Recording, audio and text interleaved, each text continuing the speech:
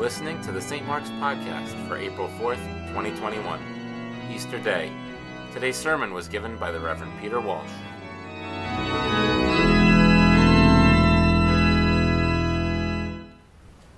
Oh, what a year it has been.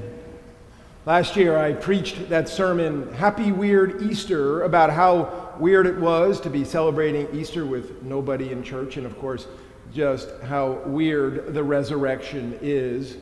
And this year all I hear is, I can see the light at the end of the tunnel. I can see the light at the end of the tunnel, and it is the vaccine. And I can see the light at the end of the tunnel, and it's summer vacation. I'm here to say that the ultimate light at the end of the tunnel is not the vaccine and it's not summer vacation, but it is the divine light of the living, resurrected, exalted, and glorified Christ, who is the light of the world.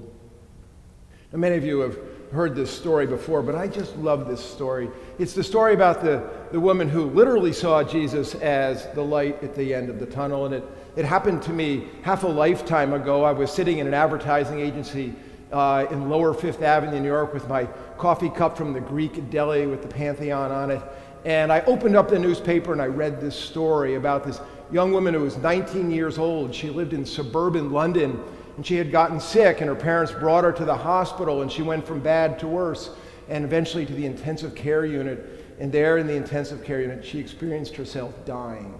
And her soul separated from its body, and she looked down upon that room, and her parents were grieving, and the doctor was shuffling around uncomfortably, and the heart monitor had stopped. And she entered into this darkness, and in the darkness there was this speck of light in the distance, and she traveled toward the light, upward and toward the light.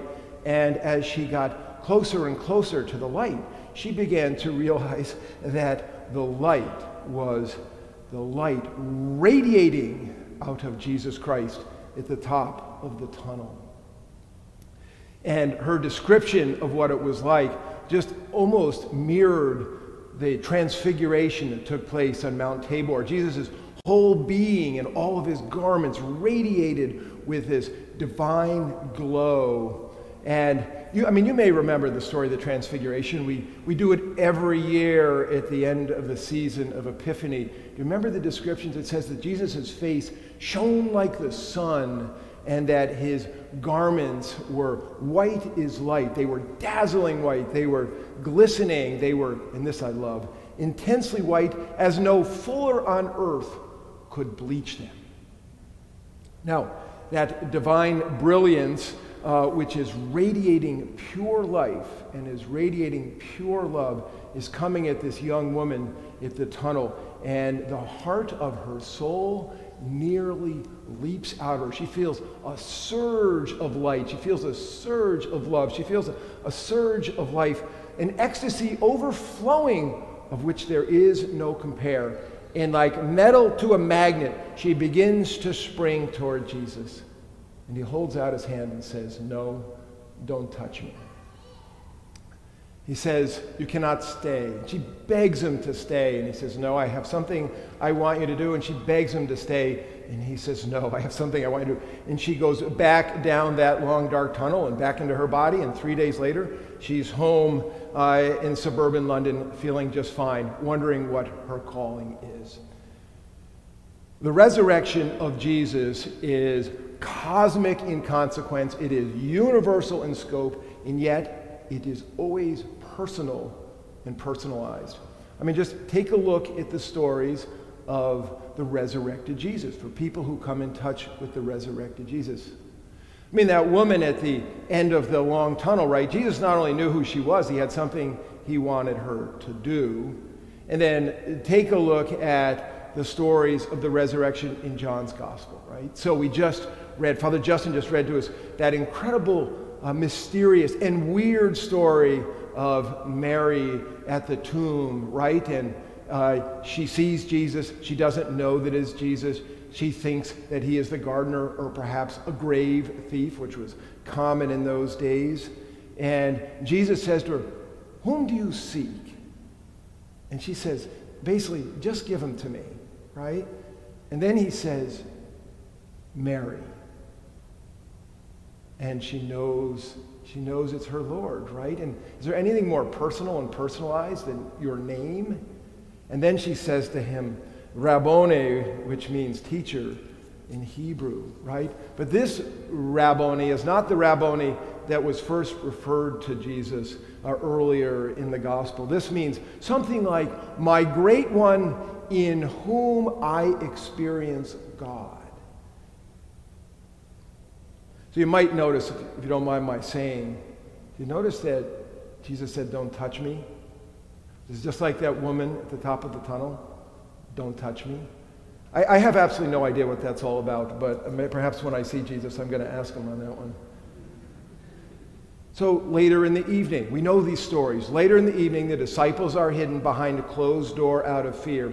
Jesus, who's not bound by time or space or materiality, appears amongst them. And what's the first thing he says but, peace be with you? What is the one thing they don't have? Peace, right? They are gathered for fear. He breathes his spirit upon them and says again, peace be with you. We also know that story about so-called doubting Thomas, Thomas the twin, who says, unless I see in his hands, the print of those nails, and I can put my finger in those marks, unless I can stick my hand in the side where he was poked by the spear of the centurion on the cross, I will not believe. 8 days later, the disciples are still behind a closed door. Jesus appears amongst them. Peace be with you. Goes right to Thomas. And what does he say? Put your finger here. See my hands. Put out your hand. Place it in my side. He gives Thomas exactly what Thomas asked for in order to believe. Now, as you know, the last chapter in John's Gospel, the disciples have gone back to their homes, and they're up in the Galilee, what is known as the Sea of Tiberias in John's Gospel. And remember that many of them are fishermen, this we all know. And Peter says, let's go fishing. And so they go out fishing at night. They catch no fish. Then it says, just as day was breaking, in other words, just as the new light is coming, Jesus stood on the beach, and yet the disciples did not know it was Jesus at first, right? And he does that whole thing about put your nets on the other side, and they catch all these fish. And it is the beloved disciple, John, who always in John's gospel gets it, right? It's not Peter who gets it. It's always John. And he says, it is the Lord. And then I love this sentence. When Simon Peter heard that it was the Lord, he put on his clothes, for he was stripped for work, and he sprang into the sea.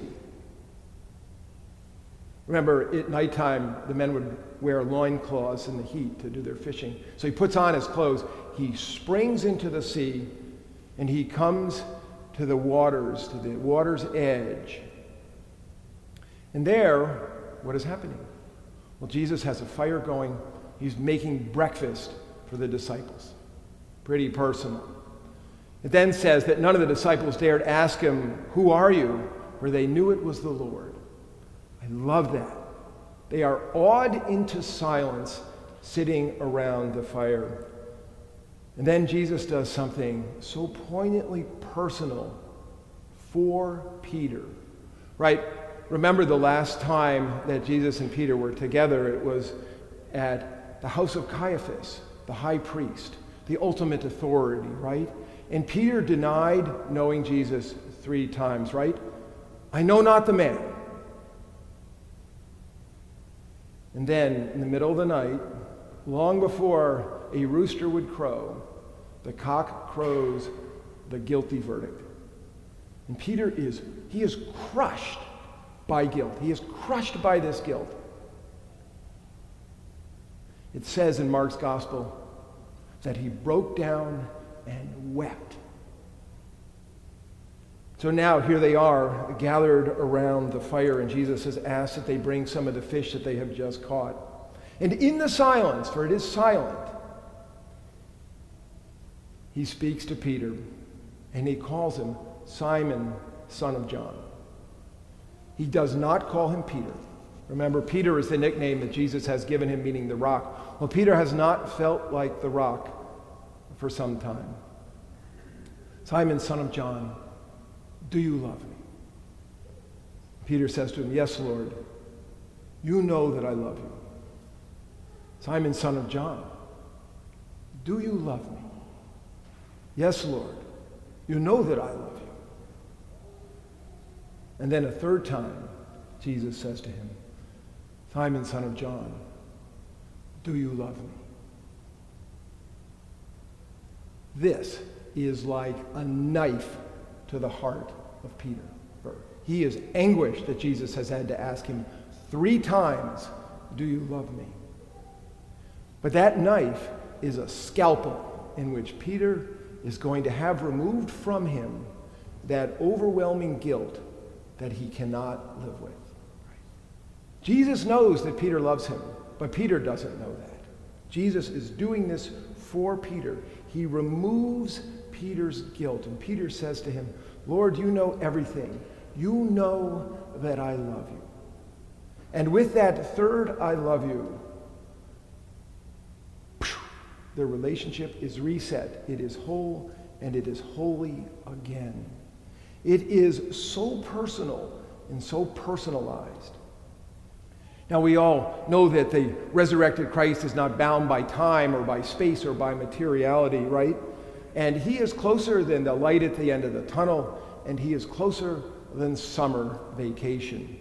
Remember, just before the ascension on the Mount of Olives, do you remember Jesus said, I will be with you even unto the end of time. So how might we imagine that with our spiritual imaginations? A few weeks ago, I spoke with the former presiding Bishop Frank Griswold, and I said to him, what do you think happens after you die?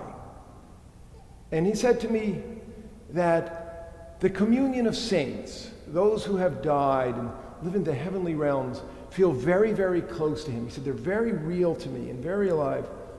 It's just that they're in a different dimension, close as they are. And because they're in a different dimension, I cannot experience them in the same way as I did when we lived together. He said, it's not as though I don't experience them in some ways. I dream about them. I think about them. And yesterday I spoke with a person in our congregation whose husband died, and they had been married for years and years and years and gotten together when they were 16 years old. And I asked how she was doing. She said, I feel his presence. I know that sounds totally weird, but I feel his presence. So perhaps when we think of Jesus, we might think of him present to us, but just in a different dimension. See, the big deal about the resurrection is not that with our spiritual imaginations we can look upon the light of Christ, but that from the spiritual dimension, the light of Christ looks upon each of us in a way that is personal and personalized to who each of us is. So perhaps while I'm speaking, you might take a moment and look upon the light of the resurrected Christ, looking at you, and see if you can use your spiritual imagination and look into that divine radiance that is bursting with life and love. And see if you can look into Jesus' face as though it were shining like the sun. And look at his garments, radiant and white as light, dazzling, glistening, and glowing, right? Brighter than any fuller on earth could bleach them. Now look at him looking at you. See his eyes seeing into your soul, into the deepest parts of you, the parts in places that you tell nobody about. And see if you can feel his presence in that deepest spot. I don't know, maybe you were like the woman in the tunnel, and perhaps you might ask the Lord if there's something that he wants you to do. Or maybe you are like Mary the seeker. Your heart longs for Jesus. You ache for him, and you ache for the sense of distance in absence. Perhaps You might ask him to call out your name. Or maybe you are like the disciples and you are locked in fear.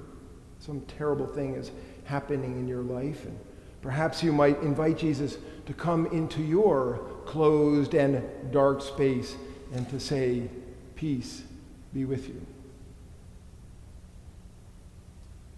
Or perhaps, maybe you're like Thomas. You want to believe, you just can't believe. It's just way too far-fetched. And so perhaps right now you could articulate what it would take for you to believe. And then maybe set your clock for 8 days and see if anything happens. See if you get a response. Or maybe you're like Peter. You love the Lord with all your heart, with all your mind, and with all your soul, but you have a lingering guilt that somehow you have denied your Lord or you have let your Lord down. Perhaps what you might do is go home and have a breakfast with him and let him say to you 3 times, "Do you love me?" Perhaps what you need is to say, "I love you. I love you. Lord, you know everything. I love you." The Lord desires that your relationship might be whole and holy, that it might be personal, that it might be deeper, that it might be loving, right? For Christ is alive. Jesus Christ is risen today, and he desires to be in communion with you. So, happy I can see the light at the end of the tunnel. Easter, or perhaps better said, happy the divine light at the end of the tunnel can see you, Easter.